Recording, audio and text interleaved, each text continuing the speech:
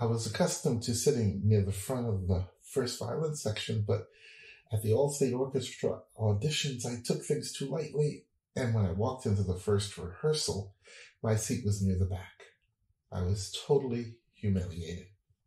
After the rehearsal, I went to my grandmother, who was waiting for me outside in her car, and told her what had happened. I said that I did not want to return. She then said to me with a very firm voice that I must return. I could not run away. With those words, she taught me a life lesson. When you get knocked down, you get back up, wipe yourself off, and keep at it.